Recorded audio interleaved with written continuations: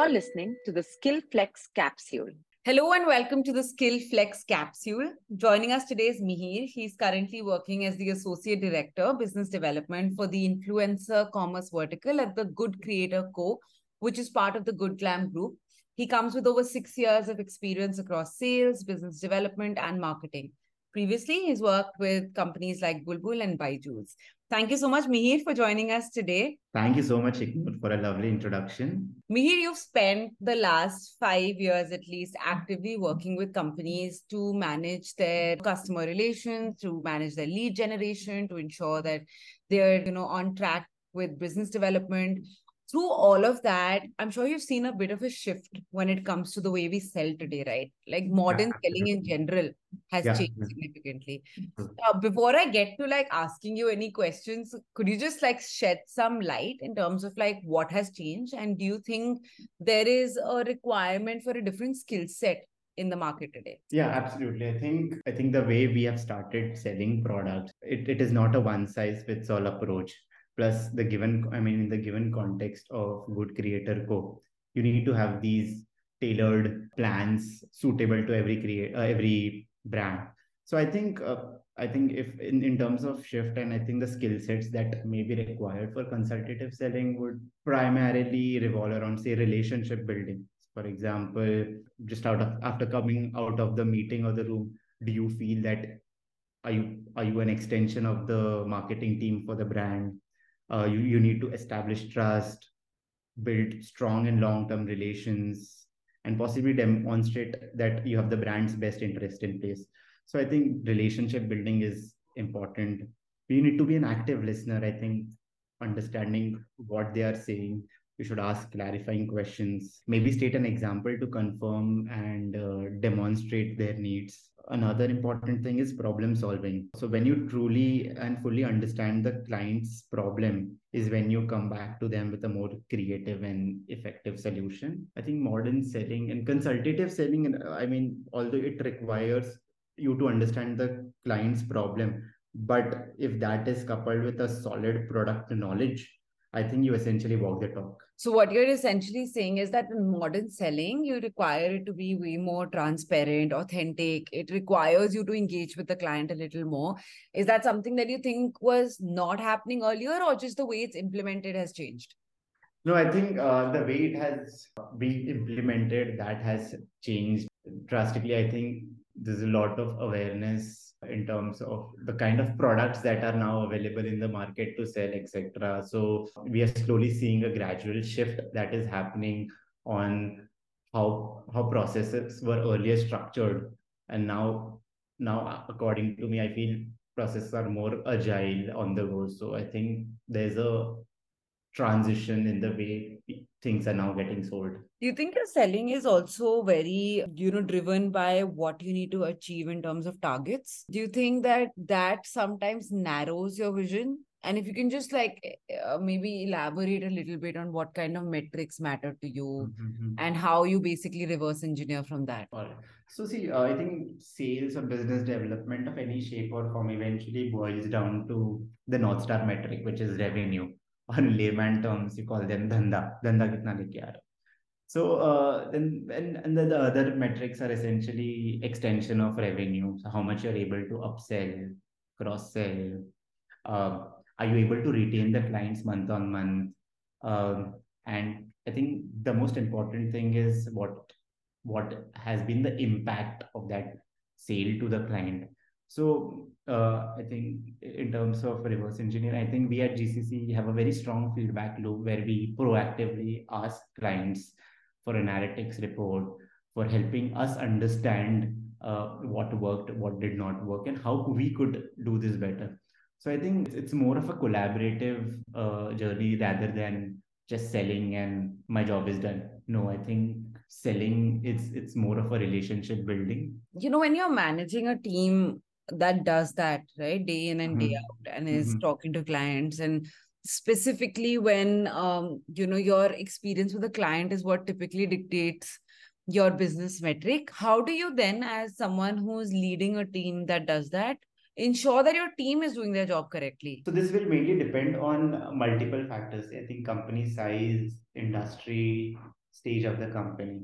So, for example, say Bajaj Finance, a fairly big company with processes in place, they're more structured and maybe they have a set playbook.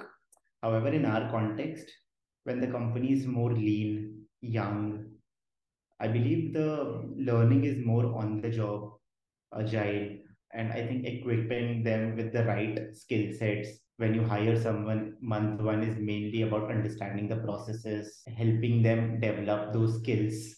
I think we do when I hire someone, I think I do look for intent. If that person need not have that industry experience, but knows how to sell. So you mentioned a list of skills in the beginning that you Yeah. felt are absolutely critical to ensuring that you do your job well, right? Mhm. How do you then gauge that the person you're hiring for this role has those skills, and B, ensure that in due course of time you're able to develop these skills in those teams? So I think on how you gauge those skills, I think interviews, of course, there's enough and more conversations about their past work experience, etc. But I think when we talk about consultative selling, I think important factor is problem solving, and I think that is when we proactively ask candidates to uh, solve certain case studies. This helps us understand essentially what is the thought process that they take us through while solving a case study. This kind of helps us get more insights on the candidates, the way he or she thinks, and kind of makes us see. I think the answer, there's no right or wrong in that answer, but how you reach to the answer is what matters. And I think that is what we look, because when you talk to the clients, everyone has different needs, right? And I think the way we pitch ourselves, the way we tailor our answers is what matters. And I think that is a key metric or key point that we look at when hiring people. In the industry, there's a lot of talk about using technology to ensure that people are better equipped. I do want to ask you how you can leverage that technology to actually equip your team. But before that, I want to understand, are there any points of friction when it comes to actually ensuring that your teams are learning on the go and are Mhm. just up to date? Is there any form of friction you face when you're trying to get them to learn? So you need to be very conscious and mindful of a person's current state of mind. I mean, my employee's current state of mind.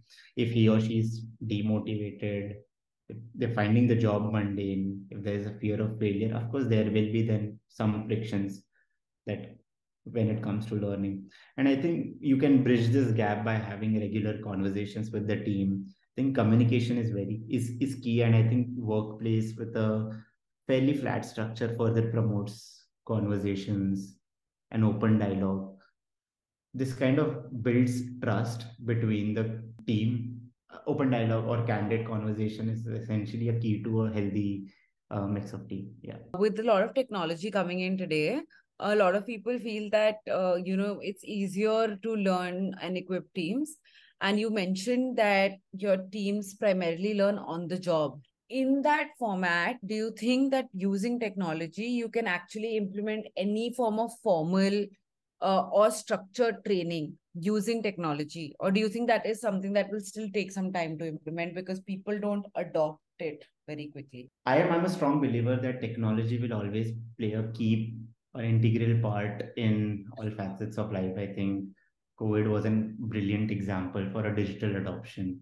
We have these quarterly KRA sheet where we have set agendas in terms of set goal targets for each individual. I am personally looking forward to understanding what technology interventions hold true and how it can essentially benefit us as employers to elevate the team's performance. I think that's a win-win for both of us, right? So I think adoption of technology would be very, very important while we evaluate teams.